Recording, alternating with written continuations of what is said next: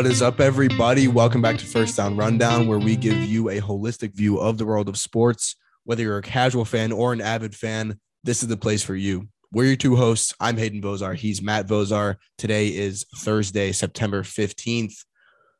Finally, a day that we promised to be back, and we are back on that day. It's a monumental day on the First Down Rundown podcast. Today, you already know we're diving into some football topics. This is honestly our first kind of freelance episode in a really long time, since talking about NBA and golf and hockey, even, when the playoffs were going on, which seems like so long ago. But yeah, I mean, our past really 8 to 10 episodes have been super structured. We had the NCAA Doomsday Series, and then we had those 4 preseason football episodes that were more structured than not. So this is kind of our first crack at it for this football season in terms of kind of our freelance episodes where we kind of just talk about whatever. And so, yeah, we're really glad to be back today. And from here on out, like we said last episode, if you didn't tune into last episode and you're wondering why we have an episode posted on a Thursday night and a Monday night in the same week, it's because we're moving our schedule to Monday and Thursdays. It may kind of vary here and there for maybe a Tuesday and a Friday, but it'll kind of be 2 weekdays, at one at the beginning of the week, and then one towards the end of the week is what we're going to shoot for from here on out. So that's that. I just got back from the driving range. My room smells like feet. Matt, how are you? I'm a little bit better than that. I am actually I'm struggling. Ecstatic because for the last 6 weeks, I have not had AC in my apartment. And today, 6 weeks and 1 day later, it was reinstalled and we are good to go. So I won't be sweating the entire time that we do the podcast because I can actually feel that there's air. Well, yeah, I will be anyway. Yeah. I mean, we all know that just happens regardless, because why wouldn't you sweat during a podcast? Right. Because you are passionate about the stuff that you're talking about. All right. Regardless, though, my apartment wise, it's going to feel a little bit better in here. So that's how my immediate environment is going, unlike Hayden, which is a pretty stark difference, it seems. Yeah. That's how it's going in my apartment right now. It's just like filling every one of my senses. Like I can taste it. I can feel the stench of feet, but we're going to power through it for this episode because we've got 4 topics here. We've got 2 NFL topics and 2 college football topics. Again, it feels so good to be able to say that again, because I haven't been able to say 2 NFL topics, 2 college football topics in a long time. It more has been, we've got this whole rundown of things to go through today. We've got, we're talking about the money in the NCAA, and we're talking about NIL today. Like it's been a lot of that, but it hasn't been a lot of just general NFL college football topics. But today is the day that revives itself and life is renewed, as we should say. So yeah, I would say that we should just kind of get right into it here with the NFL. So generally, we kind of just want to go over the more surprising results and the more surprising teams that we saw this past Sunday or this past week in general. And a couple of those teams are kind of, the Bears being the 49ers. We want to talk about the Cowboys' future, maybe the Seahawks beating the Broncos on Monday night, because that game had kind of more implications than just the Seahawks surprising us as being better than we thought they were, because it also was Russell Wilson's first game back. Well, it was his first game with the Broncos, and he was playing at Seattle. So that was kind of I guess ironic in a way, but also kind of a cool coincidence to see. And then the Seahawks ended up winning. So we could talk about that a little bit, maybe.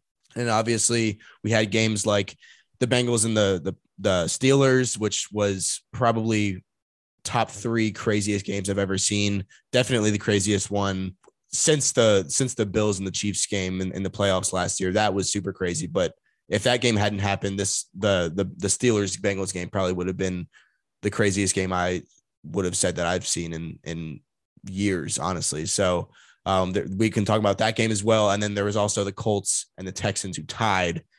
Crazy ending there. We honestly could have gotten two games that tied in the same week, in the same 1 o'clock frame too, in the same kind of 1 o'clock window, I guess is what they like to call it. We could have gotten 2 games that tied. Luckily, the Steelers kicked that field goal right at the end of overtime in the Steelers-Bengals game, but it was looking like that one was going to tie as well. and they both would have been 2020, I guess, which is another crazy coincidence. But yeah, we only ended up having one tie, but those are kind of the games that we want to go over and just kind of talk about and give a little rundown of, because again, it was a really weird week one, especially those 1:00 games. That was the best set of games that I've seen in a long time going on at the same time. So it was a super interesting week. I want to get Matt's thoughts on it first, just kind of talk about whatever he wants to talk about. And then obviously I'll just jump in here, and we're kind of going to be all over the map, but it's going to be fun to be able to do that again. So Matt, go ahead. So I'm going to start off with the Bears and the 49ers. The 49ers were up 10-0 in this game, and the Bears came back, and the Bears ended up winning 19-10. So they scored 19 unanswered points, and I think all of it was in the second half. It was looking like the 49ers were going to roll, and they were expected to. They were favored by 7 points in Chicago. It was not, the Bears were not supposed to be good. They're not supposed to be good overall, as a team this season, but they showed something. Now, there was also the weather in this game, which was insane. There was like a foot of rain on the field. Literally, like the field was, I think, underwater or something. There was just puddles all over. And one of the crazy things about actually, because they were trying to kick field goals and stuff, which you can't plant your foot and kick a ball when you're, basically in half an ocean in the field. The one of the Bears, I guess one of their equipment people or whatever, ran onto the field to wipe with a towel to wipe off where the kicker's planting foot would be, to hopefully give them some traction to kick a field goal. And they got a 15-yard penalty for that. I mean, what are we doing? So, like, give these guys a chance to score some points, right? We're in the NFL. We want to see our teams score points. But I think the big story coming out of this game is that the Bears were supposed to be really bad this year. They're supposed to have the worst offensive line in the league. Their defense is supposed to be a lot worse than it has been. Obviously, they just keep trading away their players. Justin Fields has looked okay, but if he doesn't have anything around him, they traded away their best receiver, one of the best receivers, that they've probably had in recent history. They're just losing pieces. And so you have this one young piece in Justin Fields, who has looked okay at times, but how do you expect him to look great when he doesn't have anybody else that's even remotely close to what should be considered as a regular starter in the NFL around him? So it kind of just worked out, though. And I think that there's a lot of people that are making, big assumptions about this game. The 49ers look terrible. Trey Lance looks terrible. The Bears somehow look good. I think this is just a combination of it's week one. Okay. So nobody really knows what they have until you get on the field and you actually hit people. And two, the weather plays a big part in a game like this. And again, it's in Chicago. Okay. And Chicago is literally, the nickname of Chicago is the Windy City. So they are used to dealing with weather, whether it be, like -5 degrees in the middle of January, or crazy, 30-mile-an-hour winds and like a vortex within the stadium, or in this case, like a foot of rain or snow, which also can happen just later in the winter. And so because of that, if you play for Chicago, you're kind of just, you're used to it by now. You've been through however many seasons and games and whatever, and you see that, yes, you're going to run into some weather at some point down the road. And so I think to some extent they were better prepared to play in these type of adverse weather conditions than the 49ers were, who play in Santa Clara, California, and it's always bright sunshine, and they got a new stadium and it's warm and fuzzy. They're not used to playing in this type of weather, and so that showed through. The one thing I will mention, because I think the big talking point obviously coming out of here, is the fact that both of these quarterbacks, Trey Lance and Justin Fields, came out of the same draft class. The 49ers traded up to the third pick in the, I guess, 2020 draft or whatever it was. They've traded up to the third pick. They basically mortgaged their whole future on Trey Lance to get Trey Lance third overall. And the Bears also traded up, but they traded up to the 11th pick to get Justin Fields. And we've seen kind of both of them play well. No, let me completely retract that statement. I don't know why I even started out saying that. We haven't seen Trey Lance play. Okay. We saw Justin Fields play. He played all last year. There were some good moments. There were some bad moments, but that's expected. He's a rookie quarterback, right? On, again, a bad team. So you don't expect him to have amazing success right off the bat. But there were some flashes last year. He was moving the ball with his legs, right? He was running for touchdowns. He was throwing the ball down the field. He was completing passes. So we kind of saw something there. Trey Lance has not played meaningful football in over 4 years. The last time that this guy was on a football field playing actual games against actual competition was in the FCS with North Dakota State. Again, basically not even Division I college football. Okay. North Dakota State. And he was all right. I mean, he's good, but he didn't play competitive college football. All right. Then he gets to the league. Okay. He's drafted third overall. He has the size. He has the abilities. And I think that's why Kyle Shanahan drafted him in the first place was, hey, this is a perfect type of guy who will fit our offense because it's a very run heavy offense. They use angles with the offensive linemen, the way that they run the ball. It makes sense for a quarterback who has a big arm like Trey Lance, but can also move with his feet.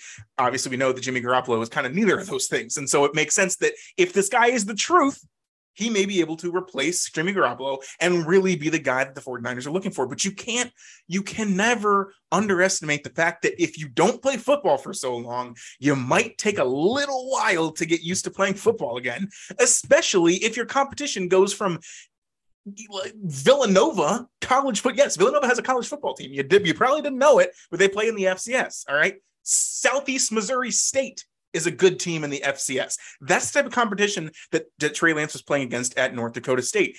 Then he goes to the literally next snap that he takes is in the NFL. So he's skipping like 3 levels of competition and is expected to perform as a starting quarterback. So I get it. All right. I'm not a huge fan of him, and I don't agree that the 49ers should have even drafted him. I think that Jimmy Garoppolo should be playing right now because he gives them a better chance to win.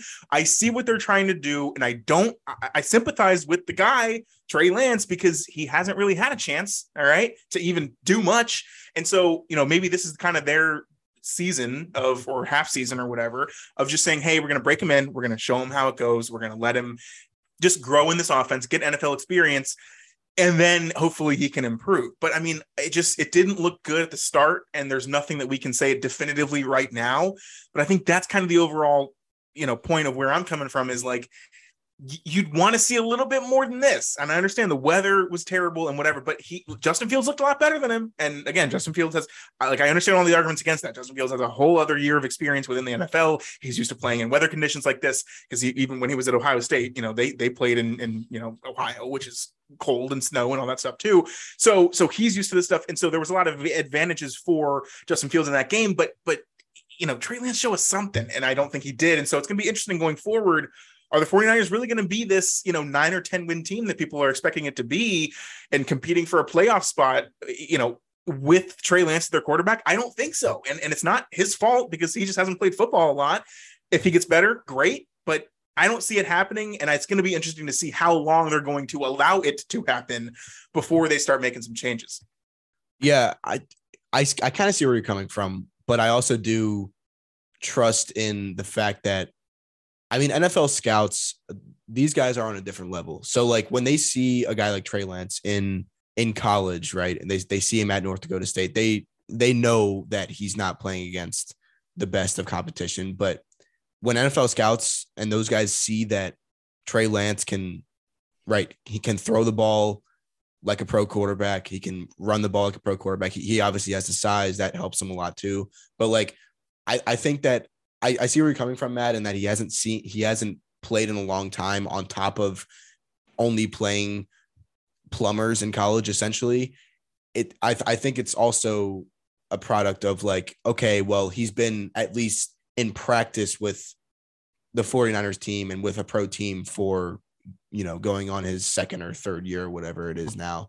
I think it was a 2021 draft that they got drafted, because I remember when AZ and I first were doing this podcast, it was kind of at the beginning of 2021 is when we started doing it. And I remember covering that draft, actually, like the one where Justin Fields and Trey Lance were getting drafted. So I think it was a 2021 because they were rookies last year, right? Right. Yeah. Justin Fields started as a rookie, and that was last year, and that was season 2021 to 2022. So, right. So it wasn't even 2 years ago that this happened. Yeah. But, still.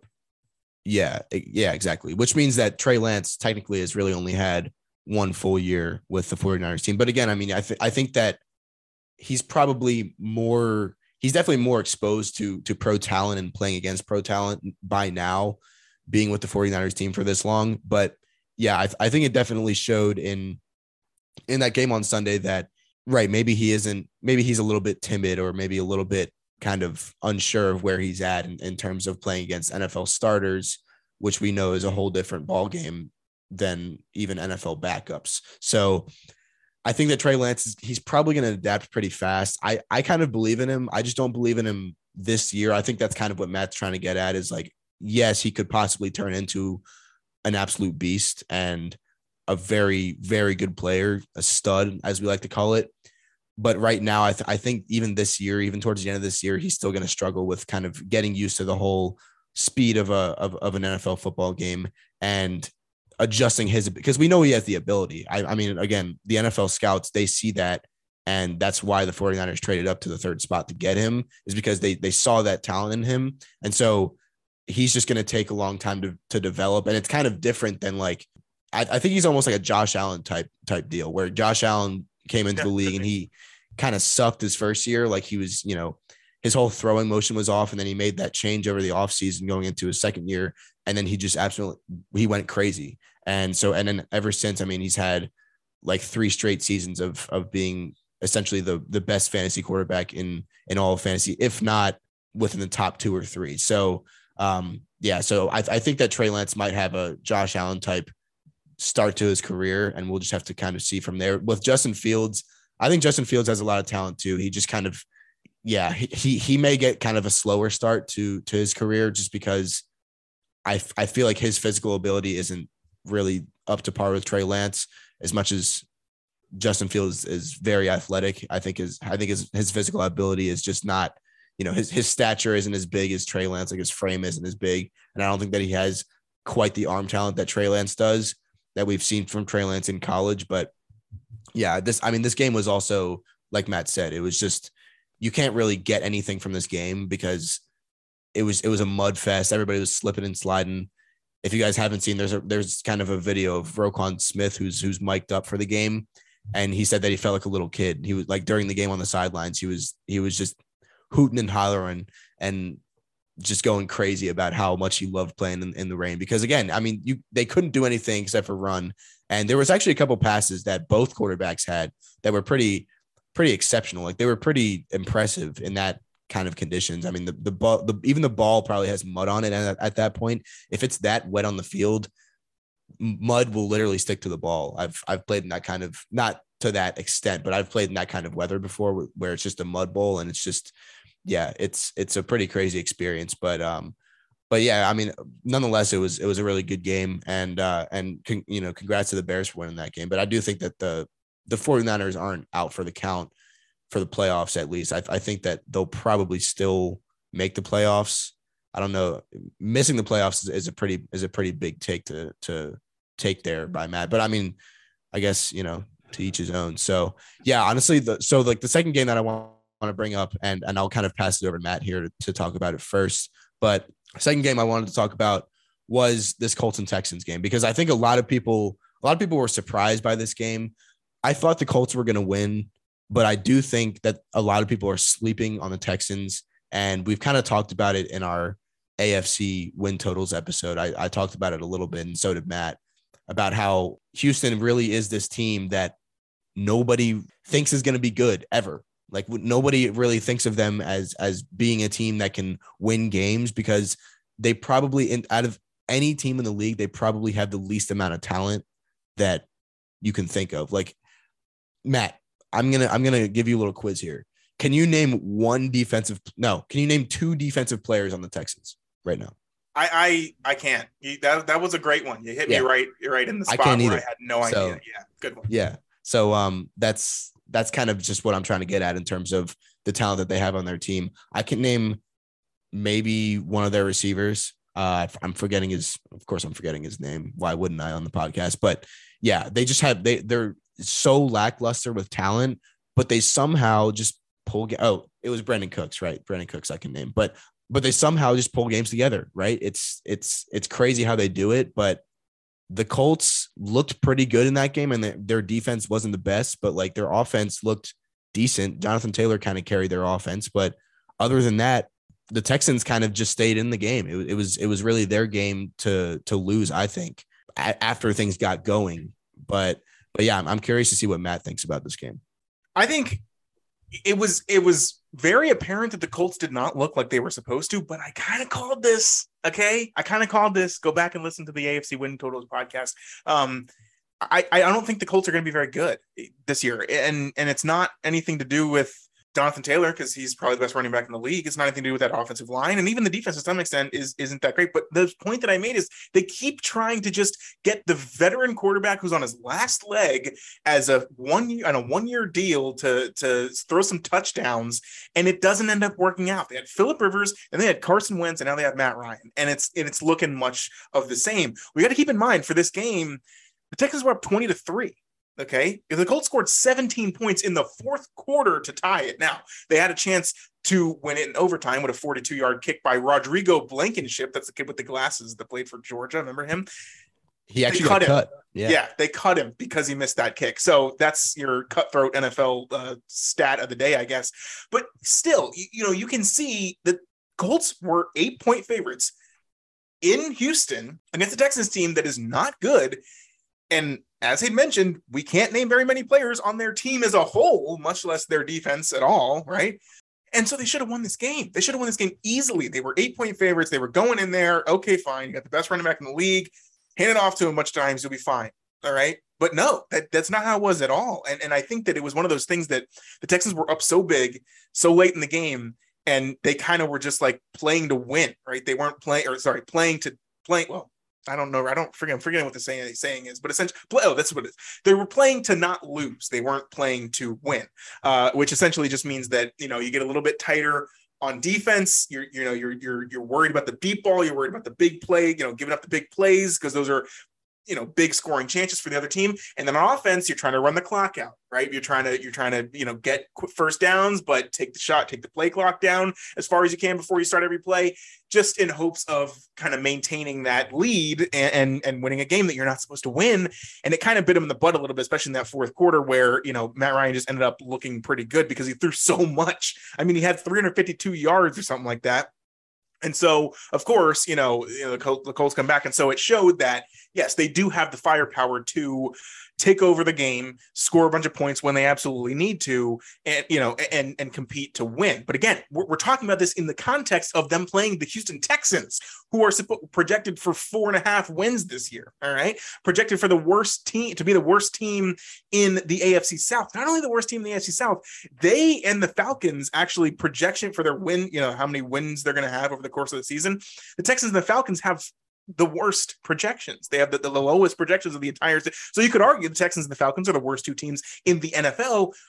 And that's what the Colts were going up against, and having to take a 17-0 fourth quarter in order to just send it to overtime against this Texans team. I love this Texans team. I think they're not going to be the worst team in the NFL. I think they're going to have way more than 5. Well, not way more, but I think they're going to have more than 5 wins as they're projected to get.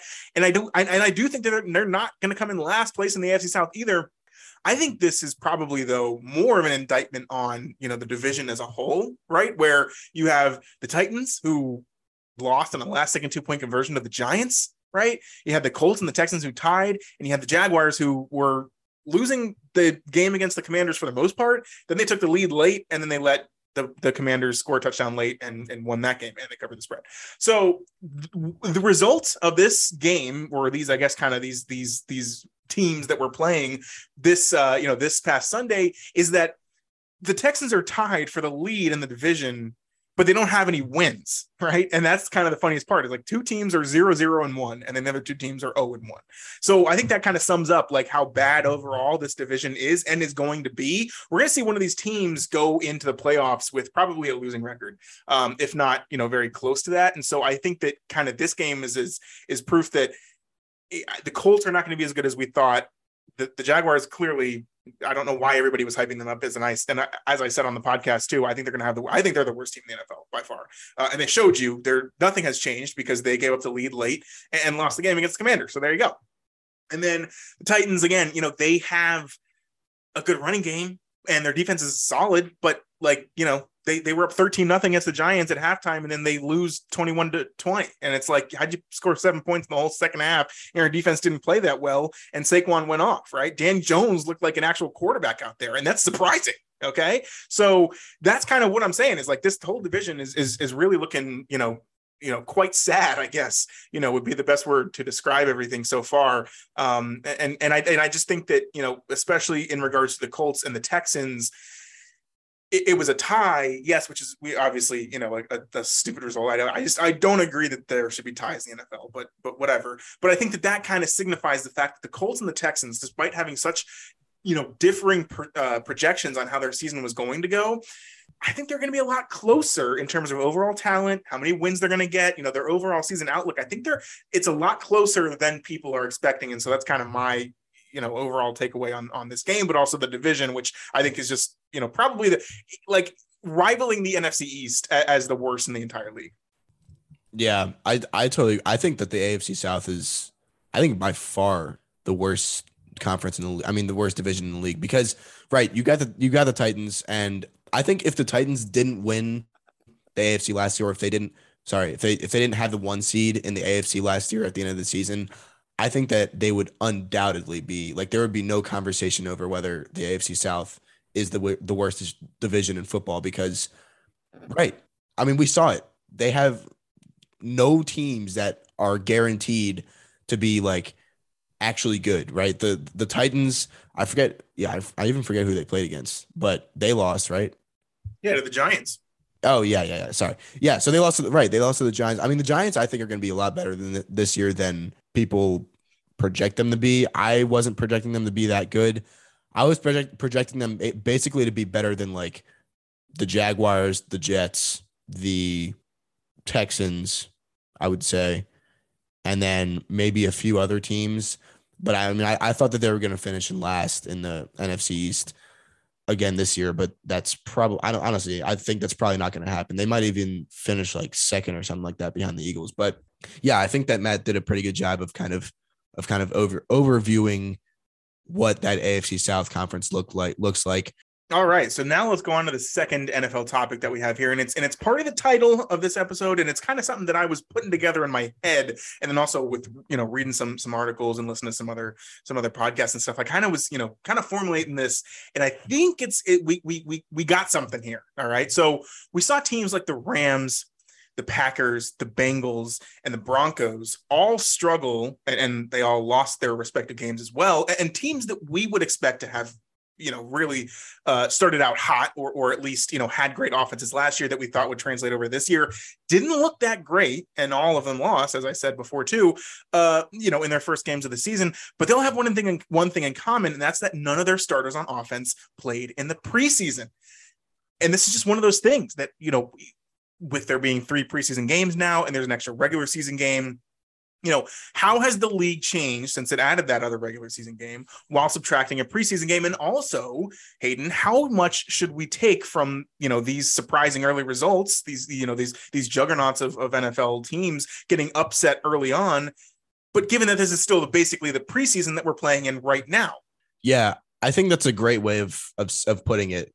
That last thing that you said there is that we're essentially still playing the preseason now, even though it's week 1 of the regular season, because this week proved to us that it is, this is the second year that we have 18 games in the NFL regular season.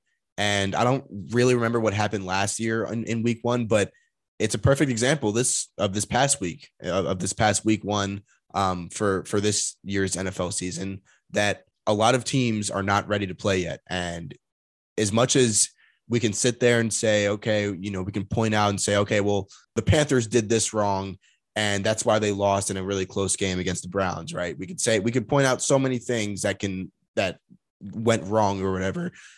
Things go wrong in every football game, every NFL game, whatever. Things go wrong in the Super Bowl a lot. Just alluding to that 28-3 comeback that the Patriots had against the Falcons. But right, wait, crazy stat on that. Did you see the passing enshrinement they gave Matt Ryan today? No. So he surpassed 60,000 yards passing in the NFL over his whole career, I guess, in this last game or whatever. And so they gave him some sort of commemorative statue stand thing, and they put the football in there. I guess the one that he was using or whatever. And they did a plaque with his name and everything. And I think he's one of only 5 quarterbacks in the history of the NFL to even throw for that much. So it's definitely, obviously a very great accomplishment. the like number on the ball, and I don't know what that signifies or how many they're using over the course of the season or whatever it may be, but it's like in the like main picture of like Matt Ryan, his name, his passing stats and everything, the number of the ball says 283. And No. there was like this person who was like, you've got to be kidding me. That's the name of the ball, or that's the number on this ball that's like now in like the Hall of Fame. And it's like, it's like an enshrinement to Matt Ryan, but it's like this is like that completely defines his whole career too, that 28-3. And it's like, now this thing will forever remember that like he has this great accomplishment of 60,000 yards, but he always has that one thing where he lost that Super Bowl after he should have won it. That was definitely done on purpose. There's no way. Like they definitely just made an excuse. They were like, oh yeah, every ball in the Hall of Fame has some kind of number. And it's like, oh, you just happen to be the 283rd ball to be put in the hall. Yeah, no, that was definitely done on purpose. But yeah, it's pretty funny. Anyway, back to what I was saying. I mean, yeah, things go wrong in games all the time. But a lot of times, if something goes wrong for a good team like the 49ers or something like that, when they're playing the Bears, even if it's a rainy game and even if there's 6 inches of rain on the field, even if something goes wrong, teams are still able to recover from that. But I think something that not having a 4th preseason game and adding another regular season game does to that is essentially, it's like, okay, those teams that don't have their starters playing the preseason for whatever reason, mainly for them not to get hurt, but those guys are hitting the field for the first time. And even though they're pros, even though they've played thousands and thousands of football games in their lifetime, right? They're, and they've had scrimmages at practice, like all training camp. We see teams visit other teams and they have scrimmages against each other and they're fighting each other during training camp. But then they get on the field in front of all these fans and right, there's a lot of things that go wrong and they kind of can't recover from that. So I would say that that's probably the biggest thing about removing one of the preseason games and adding a regular season game is that, right, the season doesn't really start, I guess, until week 2 at this point, because like I said, I don't know what happened in week 1 of last season. Maybe Matt does in some way, shape or form, but judging by what we saw this week, it's not a coincidence, right? It's that all those teams lost and that all those teams also didn't play their starters in any of the preseason games. So I think that there's not really much else to say here other than, obviously Matt's going to jump in here and talk a little bit, but I would say for me that there's not really much else to say other than, teams are going to make mistakes regardless, but it's just the fact that players not having played in the preseason, they're just not really able to recover from those mistakes in a game. And it's, it's just kind of it's a whole different ball game when you step out onto the field in front of 60,000, 80,000 people. And as opposed to when you're playing in training camp in front of your teammates and your coaches. I think even, and Hayden said it was, a week 1 thing. I think it might be even longer than that. It might be even the full month of September, because you've got to think about it. The preseason games are obviously more so now treated as a mechanism to cut down the roster, right? You're deciding what the final 53-man roster is going to be. And so you're going to play your backups and your third strings to be able to decide who's going to end up getting those final few spots. And therefore the starters don't play. And also you don't want to risk them, being hurt. And it's like, okay, I get that. To some extent, you don't want your starters to be hurt. That totally makes sense. But at the same time, too, you want them to play a little bit so not only they can get in sync with the rest of the offense, which is what we saw, looked terrible, this past Sunday, but also that, if you didn't play the entire preseason, I get that you have training camp, but as I had mentioned, training camp is a heck of a lot different than going in front of 80,000 people, and hitting someone as hard as you possibly can in your first play of the game. There's a lot, or at least a greater chance, or not greater, but still a pretty good chance that you might get hurt just as or just as often as you would if you played in the preseason, right? So there's all these factors at play, and I think that it's almost kind of one of those like unspoken rules, or NFL teams are behind the scenes, they're kind of just thinking about this or themselves, or even just planning around it, I guess, kind of in general, is that they're kind of treating the whole, for at least the first couple of weeks is like, all right, we got to get in sync. We got to, start getting our stuff together, because the end of the season is really kind of when things ramp up, especially when it comes to, vying for playoff spots and all that. But I would say that it probably takes at least 1 week, probably more than 2 games to become fully 100% like down with your, the offensive lines working together and the receivers and the quarterback are all on the same page. It takes a long time. And that's why too, people say, defenses always have the advantage, especially early on in the season, week one and stuff, because the defense is reacting to what the offense does for the most part, right? And if the offense doesn't know what they're doing and the defense is like, all right, we're just going to run our stuff and we're going to do well then, they're going to succeed more often than not. And so we saw that in a lot of these games, like the Bills, who, their defense shut out the Rams in the second half. They didn't score a single point, right? They had 10 points at halftime, didn't score again. We saw the Packers, they put up 7 points total. I'm a Packers fan, and Packers look horrible. Now, that could be also, both the tackles were out, and Alan Lazard was out, who's the best receiver. So you have two of your best offensive linemen and your best receiver out. You're not going to put up very many points, but still, right? We saw Christian Watson, who was a draft pick from North Dakota State, drop a touchdown pass. Okay. So there's been stuff like this where, and the Broncos, obviously, they had 3 drives where they were inside the 5-yard line, and across all 3 of those drives, they scored 3 points. What? They had 2 turnovers inside the 5-yard line and 1 field goal off of that. That should be 21 points. Should have won this game by, 15. So another example where nothing looked in sync, and good for the Seahawks for getting that win. Good for all these, kind of underdogs who ended up coming across and winning. It's going to be different though. Even just a month from now, you're going to see these teams who are supposed to be good really turn on the jets and actually get their stuff, 100% and fluid and working together. So I think that's kind of the way it works now. But I think it is an interesting point to point out, though, too, is that if you're picking games or you're betting on games or you're even just watching, for fantasy football purposes, or just, you want to kind of watch the action and stuff, keep this in mind where, teams that are supposed to look good, especially if it's, an offensive thing, they might take a couple weeks to get in sync with what they're trying to do, and therefore they might not look good right now. But you can be assured that by a month or two from now, they're going to be flying above the radar. So that's, I think, kind of it's just an interesting little thing that I wanted to point out. And I think it's I think the preseason is important. Obviously, we don't want people to get hurt in the preseason, so we don't want to play our starters the whole game. But you got to get some sort of rhythm going, or else you might end up like these 4 teams that we just mentioned here. So with that being said, I think it's ready to move on to college football. Hayden, go ahead. All right. So our first topic here is about, obviously, the upsets that happened this past weekend, because there was a lot of stuff that happened on college football Saturday this past weekend, but the upsets were probably the biggest news. Also, it wasn't an upset, but it could have been an upset. And that was Alabama winning over Texas by 1, I think 20-19 or something like that. So that was obviously a pretty big story as well, but we kind of wanted to tailor more towards the smaller guys who won, because we want to give those smaller guys some publicity. We're all about that here on the First Down Rundown podcast. And so we saw 3 top 10 teams lose on Saturday. 2 of them lost to unranked teams from the Sun Belt Conference, the Fun Belt, as they call it, because fun things happen when Sun Belt teams play better teams, right? And just to point out, that was Appalachian State went to Texas A&M, number 6 in the country, and won outright. And then Marshall went to Notre Dame, number 8 in the country, and won outright. So those are the 2 teams we're talking about, the 2 games in reference here. Right. So I'm going to ask this question to Matt.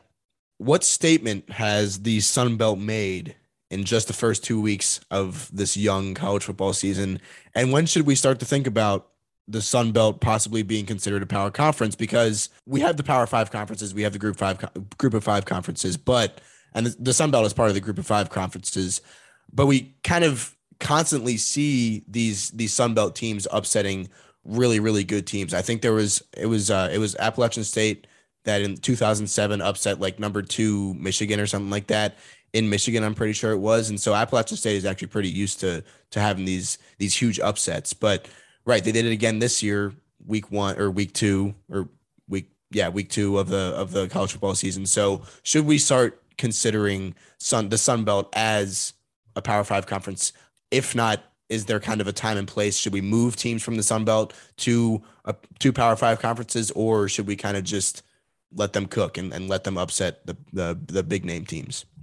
Yeah, I think maybe not right now, but certainly in the near future, I think there should be a lot more respect that's given to the Sun Belt. It sounds like a weird name for a conference, and also most of the teams in the Sun Belt sound a little weird, or they're really, really, really small schools who just have out of nowhere put these football programs together. I mean, seriously, like 4 or 5 years ago, the Sun Belt was the ultimate worst conference in the entire country. It was like there were no good teams, and the teams that were good were really bad in, comparatively to the rest of the country and everything. And they were just, everybody beat up on them. And it was just this it wasn't good. But it was kind of just a known thing. It was like, all right, the Sun Belt sucks. It was just, all right, get your win against Sun Belt, you'll be good to go. It has completely flipped the script though. We have teams like Appalachian State, obviously, which we already mentioned, and Marshall. Now, Marshall's a kind of an asterisk a little bit because Marshall used to be in the Conference USA for the last, 6 or 7 years or so. Maybe even longer than that. They transferred to the Sun Belt Conference this year. So this is kind of their first year in the Sun Belt, but they transferred to the Sun Belt Conference because they had been at the top of the Conference USA for the past 10 years, really. They had some great runs, some like 10-2 seasons, some 11-1 seasons back in the day. Rakeem Cato, remember the name, Hayden? No, you don't. That's right, but I do. Yeah, no. So anyway, so they've been pretty good, and they moved to the Sun Belt because they saw, hey, the Sun Belt's doing really well. We want to get our competition level up and really start playing these teams that seem like they're going to be, actually making a name for themselves, as they have. Another good team in the Sun Belt is Coastal Carolina. They made headlines 3 years ago during the COVID season for basically being the worst team in all of Division I football. They were 2-10, I think. I forget exactly what year, maybe 2018, 2019. The very next year, they go undefeated, or I think they went 11-1 or something, because it was like they changed up their offense. They're running some crazy, semi-triple option thing. Grayson McCall came in as a freshman and broke like all these records for completion percentage and all this stuff. And it's like this random team from Conway, South Carolina, which is actually right by the beach, by the way, too, which is, that's a nice place to go. Apply to Coastal Carolina if you're looking to go to college anytime soon. But they come out of nowhere. They're really good. All right. And so we got a lot of these teams. Louisiana Lafayette. Now, they've been probably the I guess the top of the conference for a really long time now, simply because, they're in Louisiana, which is an insanely hot recruiting space for collegiate athletes. So essentially, you think about LSU and how good that LSU has been, how many NFL prospects that LSU puts in the league. Basically, everyone who doesn't go to LSU and is from Louisiana and wants to stay in state or close to home, they'll go to Louisiana Lafayette. And so you had that on top of the fact that Billy Napier, who's now Florida's head coach, you saw Florida in recent news for beating a top 10 team in Utah in week 1. Billy Napier was the head coach of Louisiana Lafayette for the last 5 years or so. And I mean, like every season, 9-3, 10-2, 11-1, they were winning the Sun Belt over and over and over again. They're a power team in the Sun Belt as well. And so we have a lot of these teams that you're hearing about a lot now and kind of as of recently because they're beating all these top teams and everything like that. But really, they've been here and done that for quite a couple of years now. And so that's kind of where I'm thinking we got to have more respect for the Sun Belt teams. And it's especially reflected in the rankings. Now we're going to get to the rankings a little bit more, more in depth here in a second, but like none of them are ranked now, despite having all these great wins. And we even saw Appalachian State too in week 1. They played UNC. All right. Now UNC came to Appalachian State. So Appalachian State was at home. It was the craziest game ever. Appalachian State was up by 2 touchdowns in the first quarter. UNC comes all the way back, and they're up by, I think, 3 scores to start the third quarter. Appalachian State scored. Get that. You're going to have to turn everything else off around in your life because what I'm about to say is absolutely insane. You can check the box score on this one. Appalachian State scored 40 points in the fourth quarter alone against that UNC team in that game, and they lost. What are we talking about? They lost 63-61, and they missed 2 2-point conversions to win it. So what are we doing here? They actually even kicked an onside kick, and the UNC guy ran it back for a touchdown. It was an absolutely insane game. If you're going to watch any game from the season, go watch that one because it was crazy. And so we saw them, though. They kept up with this UNC team who is scoring out the bejesus right now.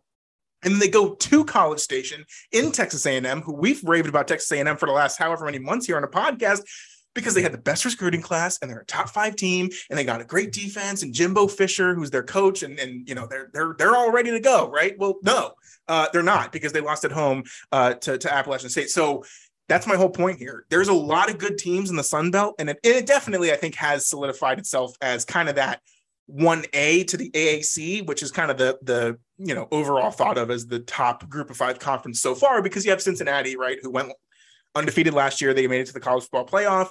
You also have like teams like Houston who went, I think, 11-2 last year. They were really good, right? So the AAC has been the class of the group of 5 conferences up until now.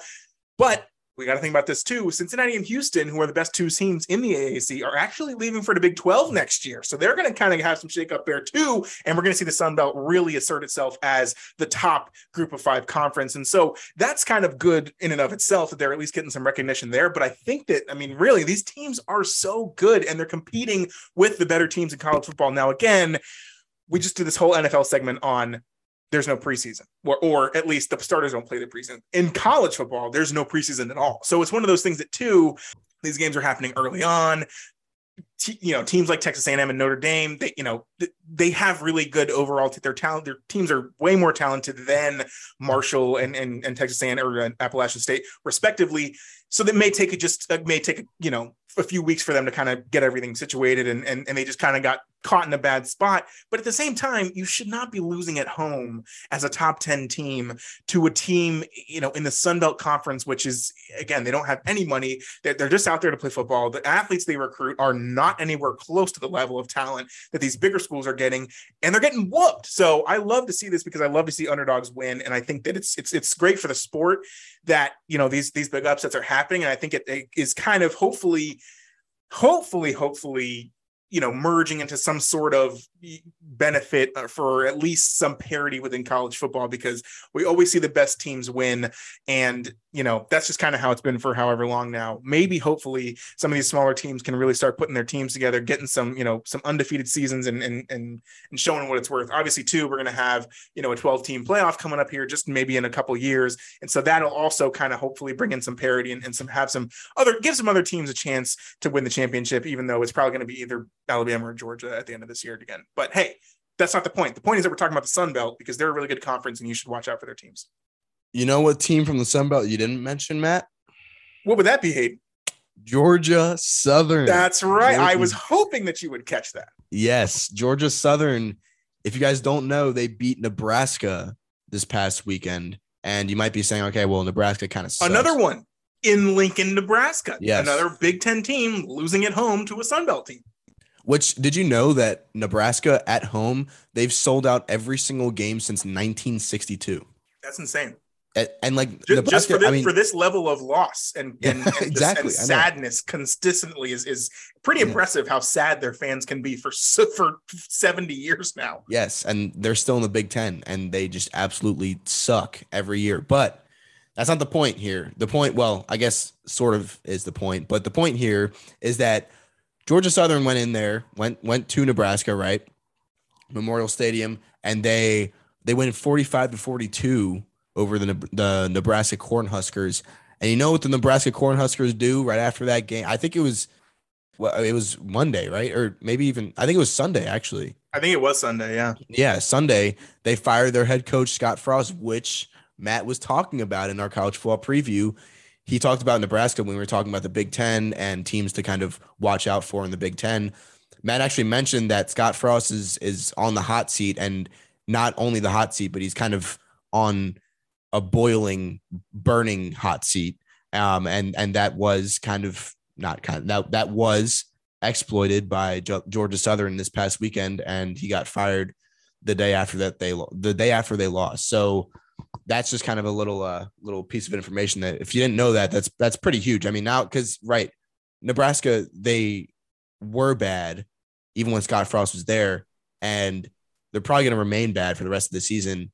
And honestly, like I wouldn't be opposed to seeing them switched out for a team, maybe not like Appalachian State, but like switched out for a team in a group of 5 conference that has big wins consistently, has crazy games against teams like UNC, who is a pretty decent ACC team, right?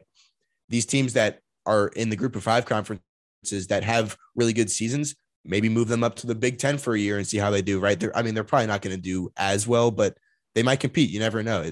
We could do kind of like a little European soccer type deal where the English Premier League has that weird, like the best team from the league below it goes up, and then the worst team from the league above it goes down, or relegation whatever. Is what you're thinking of. Yeah, relegation or whatever. So we could have a type of relegation in college football. I think that would be pretty interesting. But again, you can't really do that without deciding which conference gets which group of 5 team, or which Power 5 conference gets which group of 5 team and then which group of 5 conference gets the worst Power 5 team. But it would be interesting, I think. I mean, if we did that going forward, that would be pretty, that would obviously add some, I mean, it would take a lot because conferences have a lot to do with college athletics in general. And just in terms of being like a label and a name put on a school, but it would definitely kind of shake things up and make things interesting in terms of conference realignment, which we are seeing right now. But again, those conference realignments are taking a lot longer than just one season to happen. But yeah. One other quick note on the Scott Frost thing, actually, well, technically two, but the ironic part about this is, and this is very deep, nerdy college football stuff. So pin your ears back because I'm about to bless you with some knowledge. The coach of Georgia Southern right now, his name is Clay Helton. You may have heard of him if you're kind of a really big college football fan. He used to be the coach of USC. That was before Lincoln Riley. So last year, Clay Helton was the coach of USC. Week 2 of last year, Clay Helton and USC lost by like 28 points or something to Stanford, who used to have a good program, but is really bad now. And a loss to Stanford by USC at that point was just unacceptable. So, and in week 2 of last year, USC played Stanford. Clay Helton was the head coach of USC, and he lost his job the day after he lost to Stanford.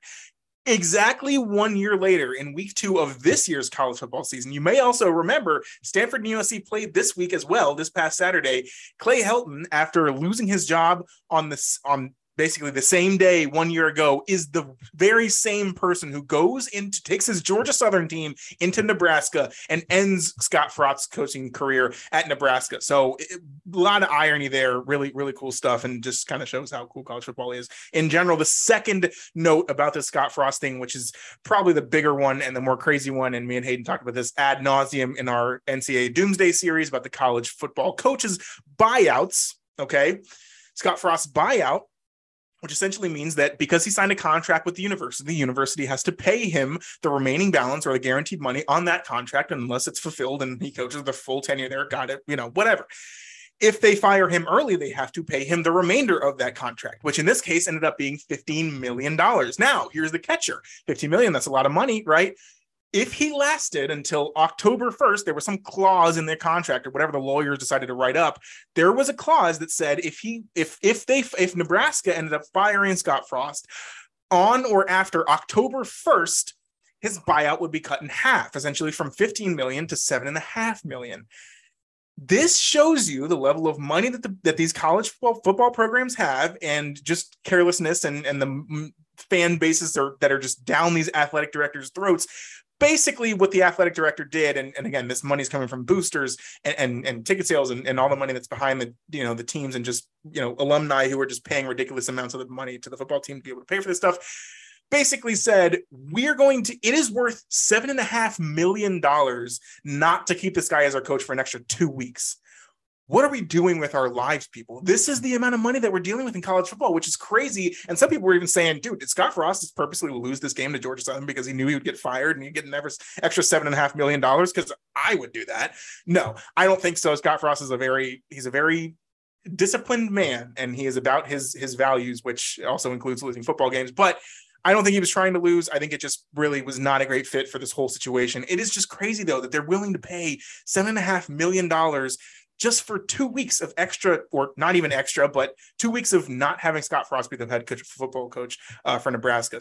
But Nebraska is one of those big NIL teams, right? You think about like the Ohio States of the world and the Michigans of the world, where there's so much money behind this program, because it's really one of the only schools in the Midwest that's really, had a storied history in college football. So now we see that come to fruition, and it's like they have a lot of money behind this program. So it's one of those things that if they can get the right coach in there and they can get their NIL program together and stuff, Nebraska could easily be or become, one of the best programs in the country again. You just kind of need the right people there. And clearly we see that they're going to spend as much money as they possibly can in order to get the right person there, which also includes firing the person 2 weeks before their buyout is down half of what it was. And they're just basically paying an extra $7.5 million to a guy for him to leave his job 2 weeks early. Pretty crazy stuff. That is very crazy. And right, if you want to learn a little bit more about all the money that's fed into coaching and now, I guess, NIL, you can go listen to our NCAA Doomsday series. Can't remember if Matt mentioned it, but yeah, you can go listen to that and go listen to the Money, Money, Money episode, because that is a crazy episode. Let me tell you. And I think episode 3, that's episode 2. I think episode 3 of that Doomsday series is where we talk about the coaching buyout. So that's actually a whole separate episode that we have logged just to talk about coaching buyouts. So go listen to those if you are more, or if you find yourself interested in that. But moving on to the last topic of the day, our second college football topic is about the AP poll. And like Matt alluded to earlier, we are going to be talking about the top 25 rankings that are a little bogus. And we've talked about this before on this podcast, but we need to recover it or revisit it. That's what I mean. Revisit it right now, because it is quite the joke, right? Let's look at the teams that have lost and are still ranked. So Texas A&M is still at number 24, and Texas is number 21 now. They were unranked and they lost against Alabama. Granted, it was a close one, but they're still number 21 now. So they went from being unranked to being ranked, and they lost the game. They're number 21. They're in front of Texas A&M, who's at number 24. Texas A&M went from 6 to 24, which is a pretty big jump. I mean, that's usually if it's that big of a jump, it's a team goes from being ranked 12 to not being ranked. But again, that's even rare too. But right, Texas A&M is still ranked at 24, and Matt said it himself in our college football preview episode. Texas A&M, they're never even really that good. Like they play in the SEC, yes, and they're competitive, but they're not competitive enough to be number 6 to start the season.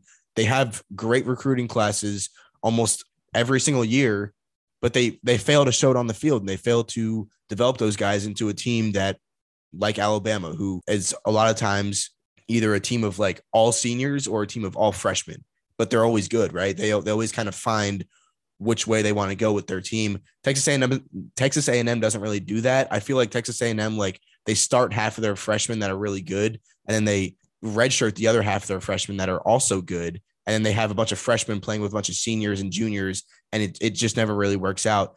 And so, right, they're kind of left with this like uncoordinated team that drops a couple games against teams that they shouldn't drop a couple games against during the regular season. And that happened this past weekend against Appalachian State.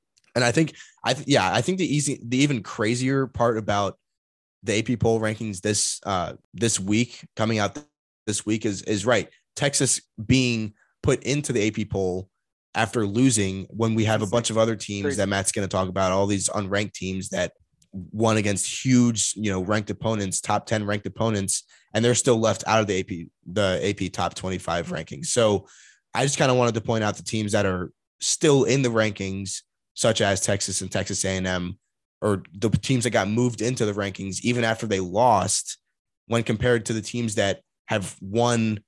A team like Appalachian State is the perfect example, which Matt will talk about. I mean, I think they're the greatest example of somebody that should be in the top 25 at this point. Even if it's like number 23, who cares? I mean, they should be in that AP top 25, and given the deserve that they respect and shown in that rankings list, because right, they've done so well up until this point. They've beat a top 10 ranked team rather than lost against like some group of 5 team that doesn't really matter. And those teams are still in the top 25. So Matt, go ahead and talk about the teams that are outside the top 25.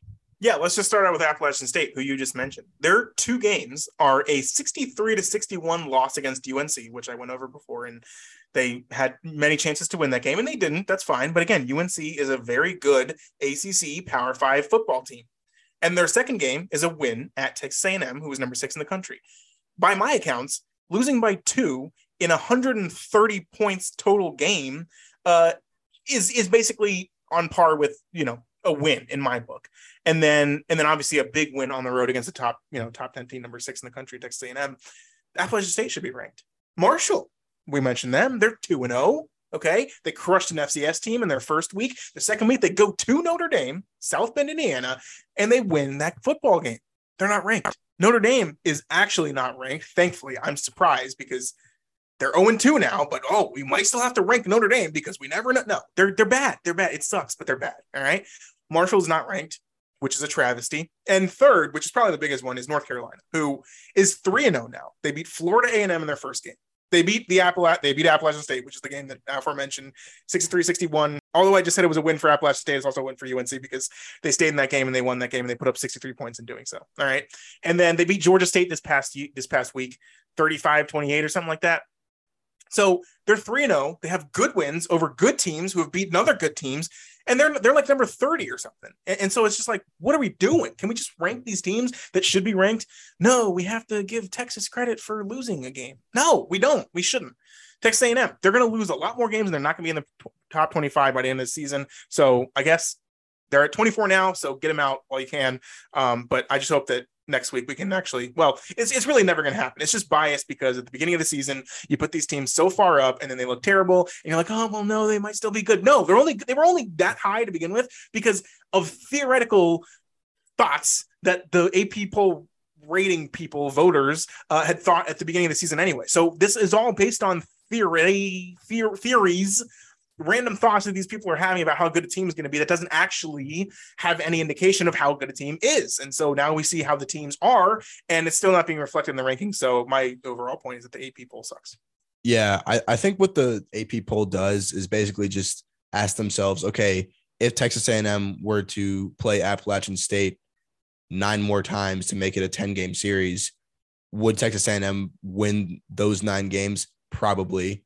But you can't base it off of that. Like Matt's saying, the AP poll rankings is a week-to-week basis thing because you play your game one time and you have a chance to win your game. And if you don't win your game, you don't win your game. So there you go. Win the game that you have in front of you. And if you don't, then that sucks. But you shouldn't deserve to still be thought of so highly. Yeah. And I guess you can kind of play this both ways and say, okay, well, stop making a huge deal out of the AP poll, not putting these smaller teams in the rankings, because like in the grand scheme of things down the road, Texas A&M is probably going to have a better record, or they're going to have a better resume, I guess, across the whole season than a team like Appalachian State or a team like Marshall. And Notre Dame, even though they lost to Marshall at home, is probably going to have a better overall season than Marshall will throughout the rest of the season. But again, the AP poll is something that changes on a week-to-week basis. And that's, like I said, that's for a reason. So essentially what we're trying to say here is, if you're going to change the rankings week to week, give those teams that have success week to week the recognition that they deserve, even if they might not stay in the rankings down the road. And those better teams such as Notre Dame and Texas A&M, who should be outside of the top 25, even if they come back in, right, everything will kind of be balanced out in the end. That's kind of what we're trying to say, is it's a week-to-week basis thing for a reason. So give those smaller teams the recognition that they deserve for at least a week. But yeah, that's going to wrap up our episode today. We kind of just wanted to get in a little bit of a week 1 recap and / week 3 recap for college football, or week 2 recap, whatever it was for college football. Because even though it is Thursday and it's not right after the weekend, we wanted to get this in. But usually this kind of episode will probably be on Mondays. Just wanted to kind of throw that out there. We will have a little recap episode on Mondays from here on out.